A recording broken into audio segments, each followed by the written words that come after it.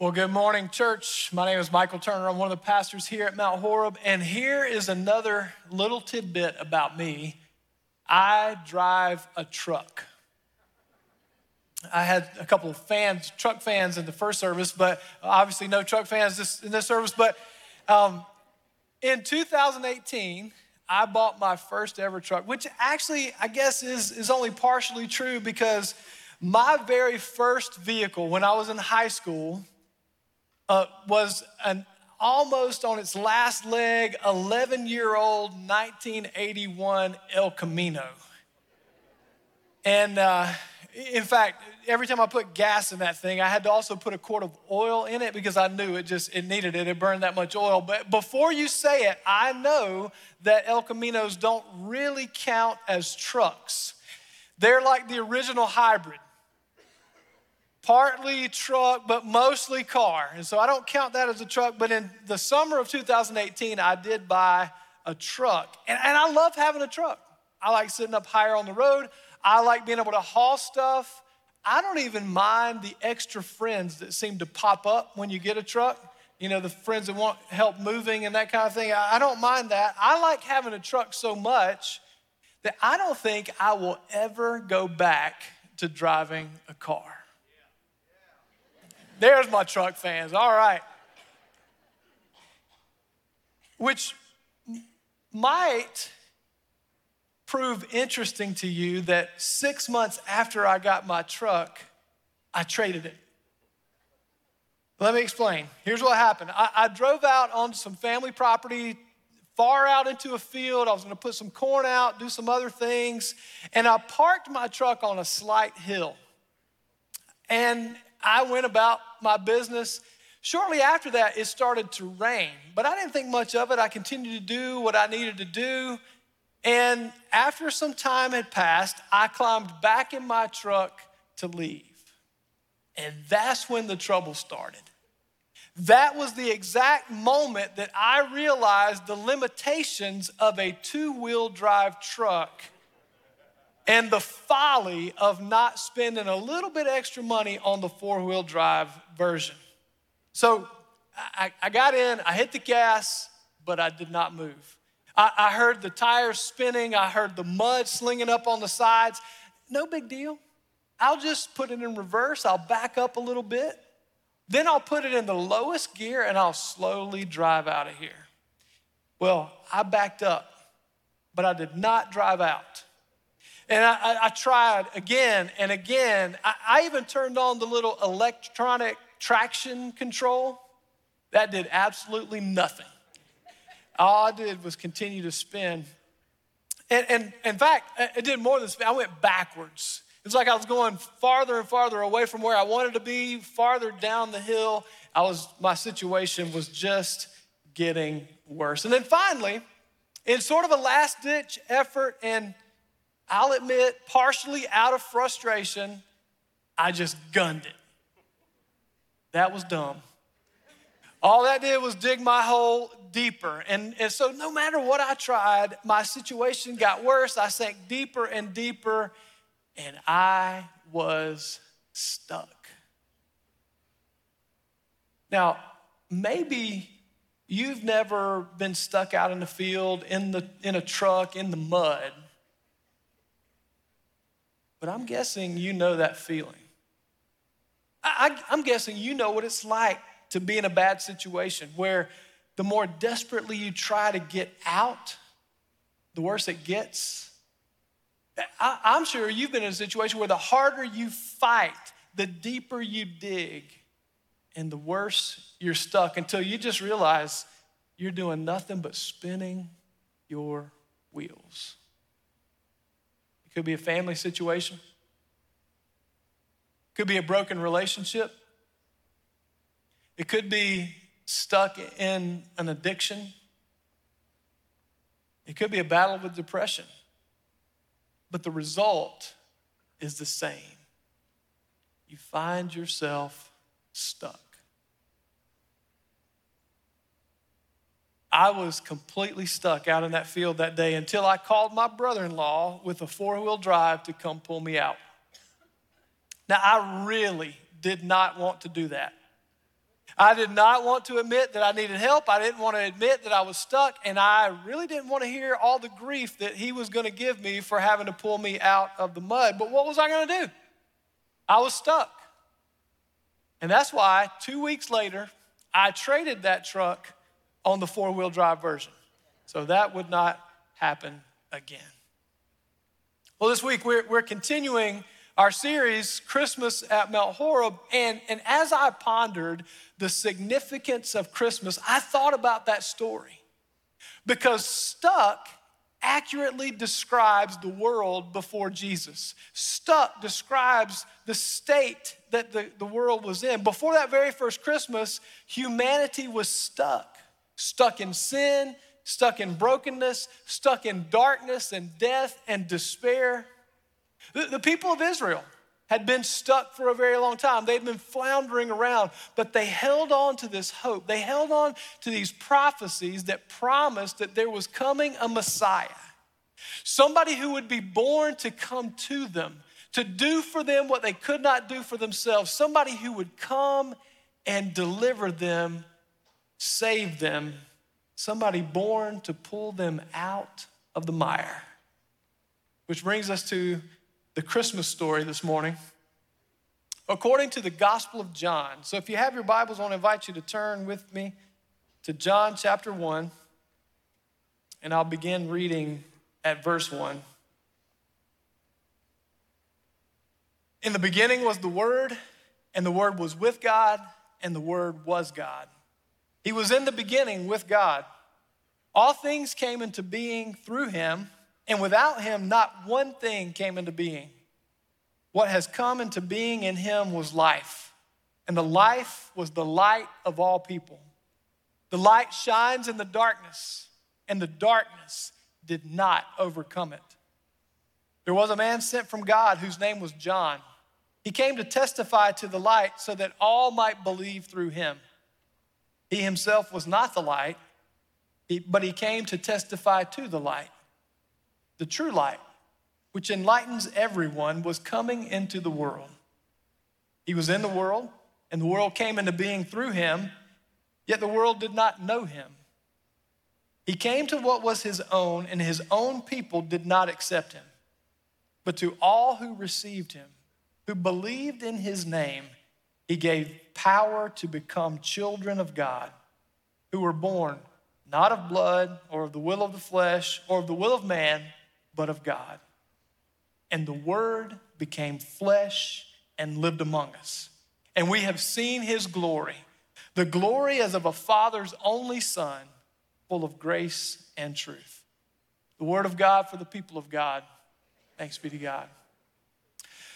Well, this morning, I need a little help, so I'm going to ask you to help me. I'm going to ask you to turn to somebody nearby and deliver this message. The message is, God put skin in the game. Can you do that for me?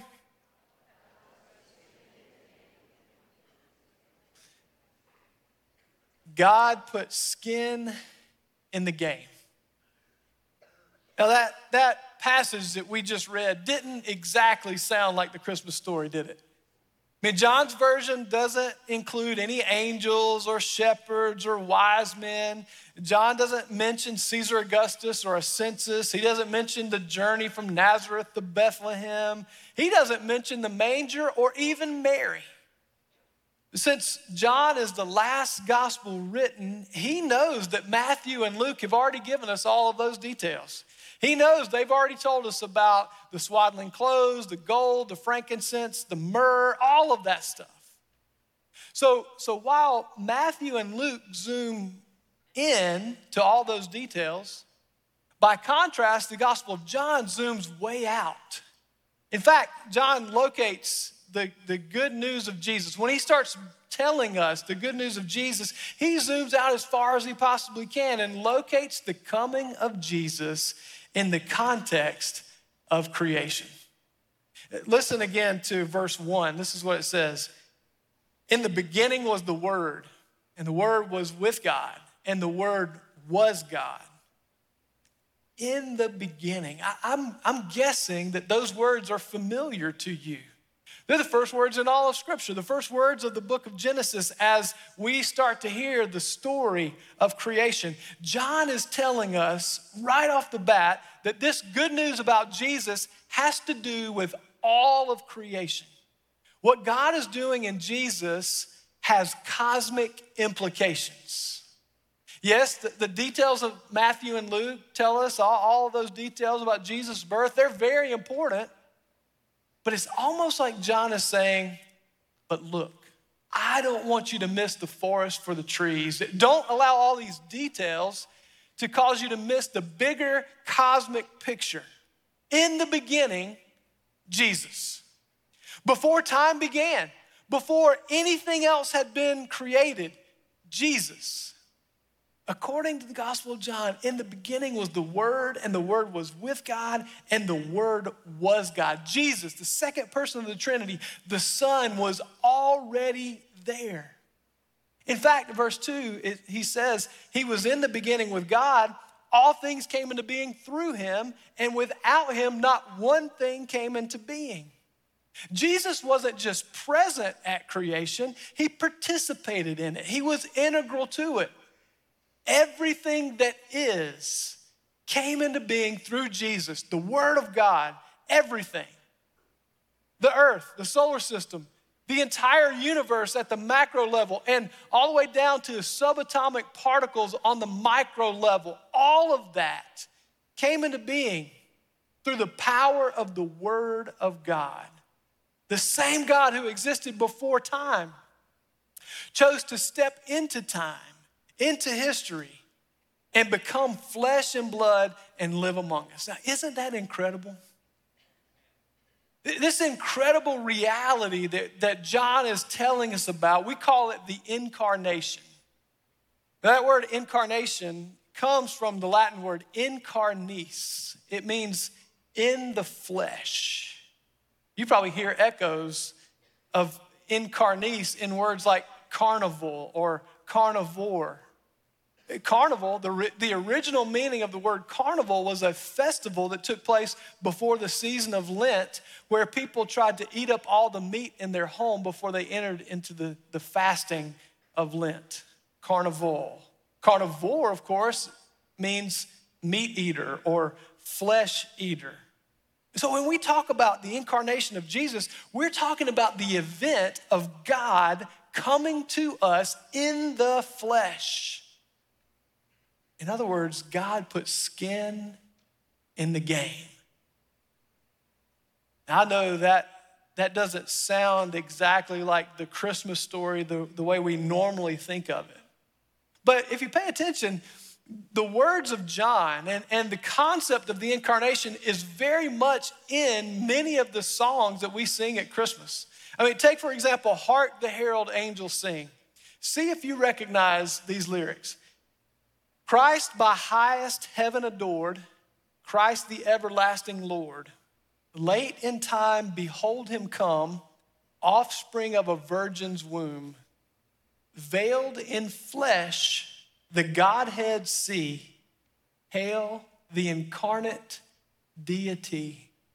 Pleased as man, with man to dwell. Jesus our Emmanuel. Hark the herald angels sing, glory to the newborn King. Can you hear incarnation in those lyrics? Or what about, oh come all you faithful? Yea, Lord, we greet thee. Born this happy morning, Jesus, to thee all glory be given. Word of the Father, now in flesh appearing.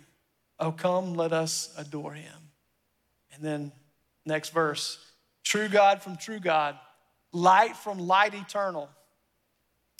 Lo, he shuns not the virgin's womb. Oh, come, let us adore him, Christ the Lord. Have you ever noticed the words of the Gospel of John featured so prominently in our Christmas songs? It's there when we pay attention. God, the Son, the true God from true God, light from light eternal. The Word of the Father is now in flesh appearing. Incarnation. God put skin in the game. Here's one way to think about incarnation. I want you to imagine with me that you're standing anywhere on the coast of South Carolina.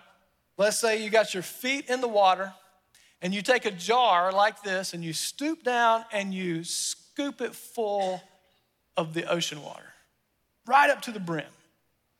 Now, you couldn't really say that you have the Atlantic Ocean in your jar, because that's not quite accurate, because there's still a whole lot of Atlantic Ocean out there in front of you and you're standing in it. It'd be more accurate to say that you have all of the Atlantic Ocean that will fit in one jar, right? Well, a similar thing is true for the incarnation. Jesus is God incarnate. Now, God didn't cease to be the omnipotent and omnipresent God of the universe, but he did choose to take on some of the limitations of being human. So Jesus is all of God that will fit into one human being. The same God who was present at creation, the same Word through whom everything was created, stepped into human history, became one of us, fully God and fully human. Jesus incarnate in the flesh. God put skin in the game. In the 5th century, one of the early church fathers, Leo the Great, said it like this: "He whom nothing could contain was content to be contained. Abiding before all time, he began to be in time." Now, why would God do that? Why would God become flesh and live among us? What is the purpose of the incarnation? The first way I'd like to answer that is that in the incarnation, Jesus reveals the character of God. If we go back to verse 14 of our passage, it says, "And the Word became flesh and lived among us, and we have seen his glory. The glory as of a Father's only Son, full of grace and truth." I mean, Jesus, full of grace and truth, reveals the glory of God. He reveals to us what God is like. God is full of grace and truth. I mean, later on in the Gospel of John, Jesus will say that if you have seen me, you have seen the Father. In other words, Jesus isn't just putting flesh on God, he's also putting a face on God. He's showing us what God is like, who God is. This is how Hebrews chapter 1 says it. This is Hebrews 1:1. "Long ago, God spoke many times and in many ways to our ancestors through the prophets, and now in these final days, he has spoken to us through his Son. God promised everything to the Son as an inheritance, and through the Son, he created the universe. The Son radiates God's own glory and expresses the very character of God, and he sustains everything by the mighty power of his hand. When he had cleansed us from our sins, he sat down in the place of honor at the right hand of the majestic God in heaven." The Son radiates God's own glory. The Son, God in the flesh, expresses the very character of God, shows us what God is like, and he cleanses us of our sins. Which brings us to the second truth about the incarnation. In the incarnation, Jesus rescues us from sin and suffering, darkness and death. In the beginning was the Word, and the Word was with God, and the Word was God. All things came into being through him, and in the beginning, creation was good. It was God's handiwork. It was good. But not very far into the story, we human beings disobeyed God. We rebelled against God's love. We disobeyed the very first command he ever gave us, and we messed everything up. When we brought sin into the world, darkness and despair and death and suffering came, all of that came with it. Everybody since Adam and Eve has been born into sin and brokenness. That's why we don't have to teach our kids to be bad. That comes factory pre-installed. No extra charge whatsoever. It's right there. We have to work to correct them, to teach them how to do good. St. Augustine said it like this, that we are all sinners by birth and by choice. Every one of us. Maybe another way to say that is that we're all stuck. We're mired in sin and brokenness. And no matter how hard we try, we can't get out. We just spin our wheels. Trying to save ourselves is futile.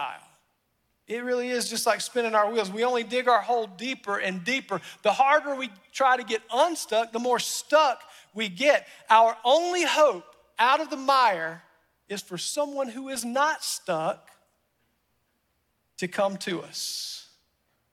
Somebody with a heavy-duty four-wheel drive to do for us what we cannot do for ourselves. Save us.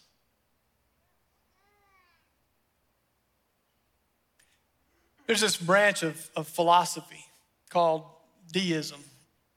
It was very popular in the 17th and 18th centuries. Deists believe in a God, but they believe in a God that just got things started and then left the world to operate on its own. They believe in this unmoved mover, a God who created the world like a clockmaker would make a clock and then just leaves it to operate. Deists don't believe in a God who is involved in history. Their God isn't intervening in the world. You know, some of our founding fathers were deists. Thomas Jefferson, for example. He didn't just write the Declaration of Independence. Thomas Jefferson also created his own version of the Bible, the Jeffersonian Bible.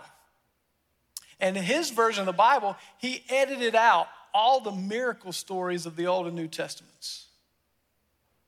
In fact, he wanted to get down to the ethical teachings, the moral teachings of Jesus. He called those diamonds within the dung. And so he got rid of all miracle stories. He got rid of the story of the virgin birth, of the resurrection. And interestingly enough, he also omitted our passage from the Gospel of John, just took it all the way out. Instead, he highlighted the Beatitudes and the Sermon on the Mount because as a deist, he just couldn't accept that Jesus was God in the flesh. He couldn't fathom a God who would actually be involved in human history. In his version of the faith, God was that unmoved mover, uninvolved. And Jesus was just an ethical teacher. He was a moral philosopher. He was a charismatic leader. But here's the problem with deism. If Jesus was just an ethical teacher, if he was just a moral philosopher, if Jesus was just human like one of us, then he can't help us. He's just as stuck as we are. He's just as bound by sin and the forces of darkness and death as we are, and that means that we would all be in big trouble. And if God is just an unmoved mover, if God is uninvolved in creation, then we're all just gonna be stuck. We're hopelessly and helplessly stuck. Any God who is unwilling to get involved, any God who is unwilling to come to us where we are, any God who is afraid to get down in the mire and the muck where we are and get his hands dirty, won't be able to do us much good.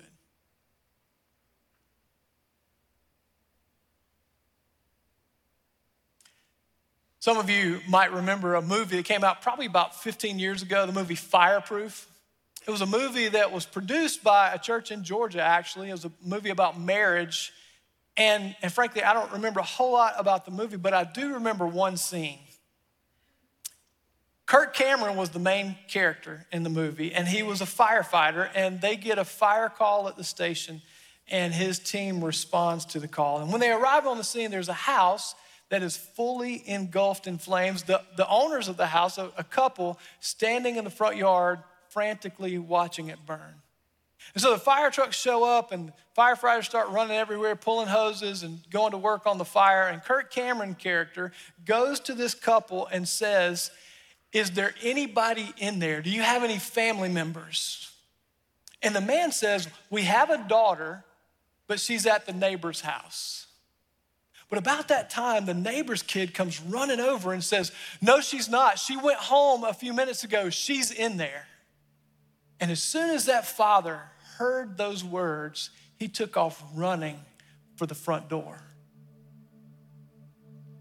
About the time he got to the porch, one of those firefighters tackled him to the ground. Now, I'm not usually somebody who reacts emotionally to movies, but when that firefighter tackled that father to the ground, I had this visceral reaction inside of me. I sat straight up in my chair and I said, shoot. Because if I'm going after one of my children and somebody tackles me, it's gonna be on like Donkey Kong. And I get it.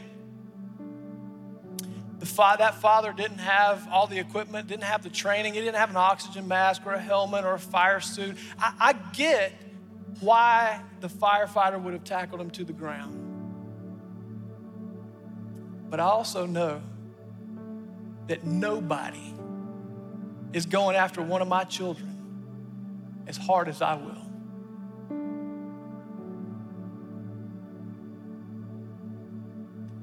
Something very similar is happening in the incarnation. The God who created this world is not some unmoved mover who is uninvolved. The God who created everything saw that his creation was going up in flames. He saw that things were a mess. And he was absolutely not content to just sit back and watch all of that happen. Instead, the fierce and furious love of God causes him to become flesh, to charge into human history, and nothing, absolutely nothing is going to stop him from coming after us, even if it costs him his life. And it will. Jesus is coming to save us. God is putting skin in the game. That's the Christmas story, according to the Gospel of John. Actually, it's the whole gospel story. So if you're here this morning and you're not sure about this whole church thing, maybe you're just here because somebody promised to take you to lunch after this, or maybe you don't really know all that much about the Christian faith. I want you to know this. This is what our faith is all about. That our God loved us so much. God so desperately desires relationship with his children that he becomes flesh and lives among us in order to save us. If you feel stuck this morning, if you feel hopeless, if you feel like you've made a mess of your life and the more you try to fix it, the worse it gets. If all of your attempts to rectify your situation and pull yourself up by your bootstraps have ended up just feeling like you're spinning your wheels, then I don't want you to miss John's account of Christmas. The same God who created the universe and everything in it loves you so much, loves me so much, loves us so much that he wouldn't just sit back and watch us flounder. God put skin in the game. He became flesh, lived among us, came to us where we are, as we are, in our stuckness in order to save us. If we go back to our passage, verse 12 says this: "But to all who received him, who believed in his name, he gave power to become children of God, who were born not of blood or the will of the flesh or of the will of man, but of God." God has gone to great lengths to save us.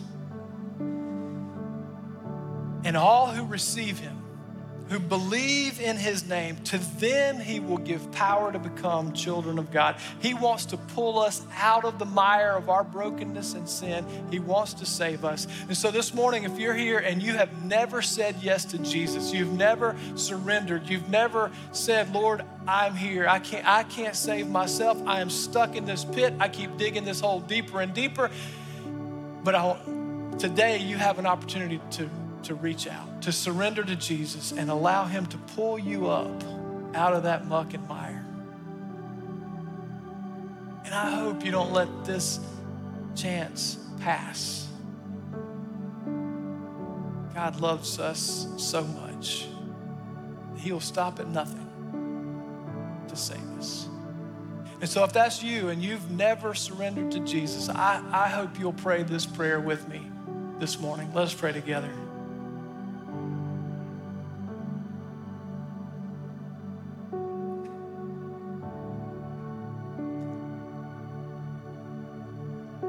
God, at times in our lives, we feel so stuck.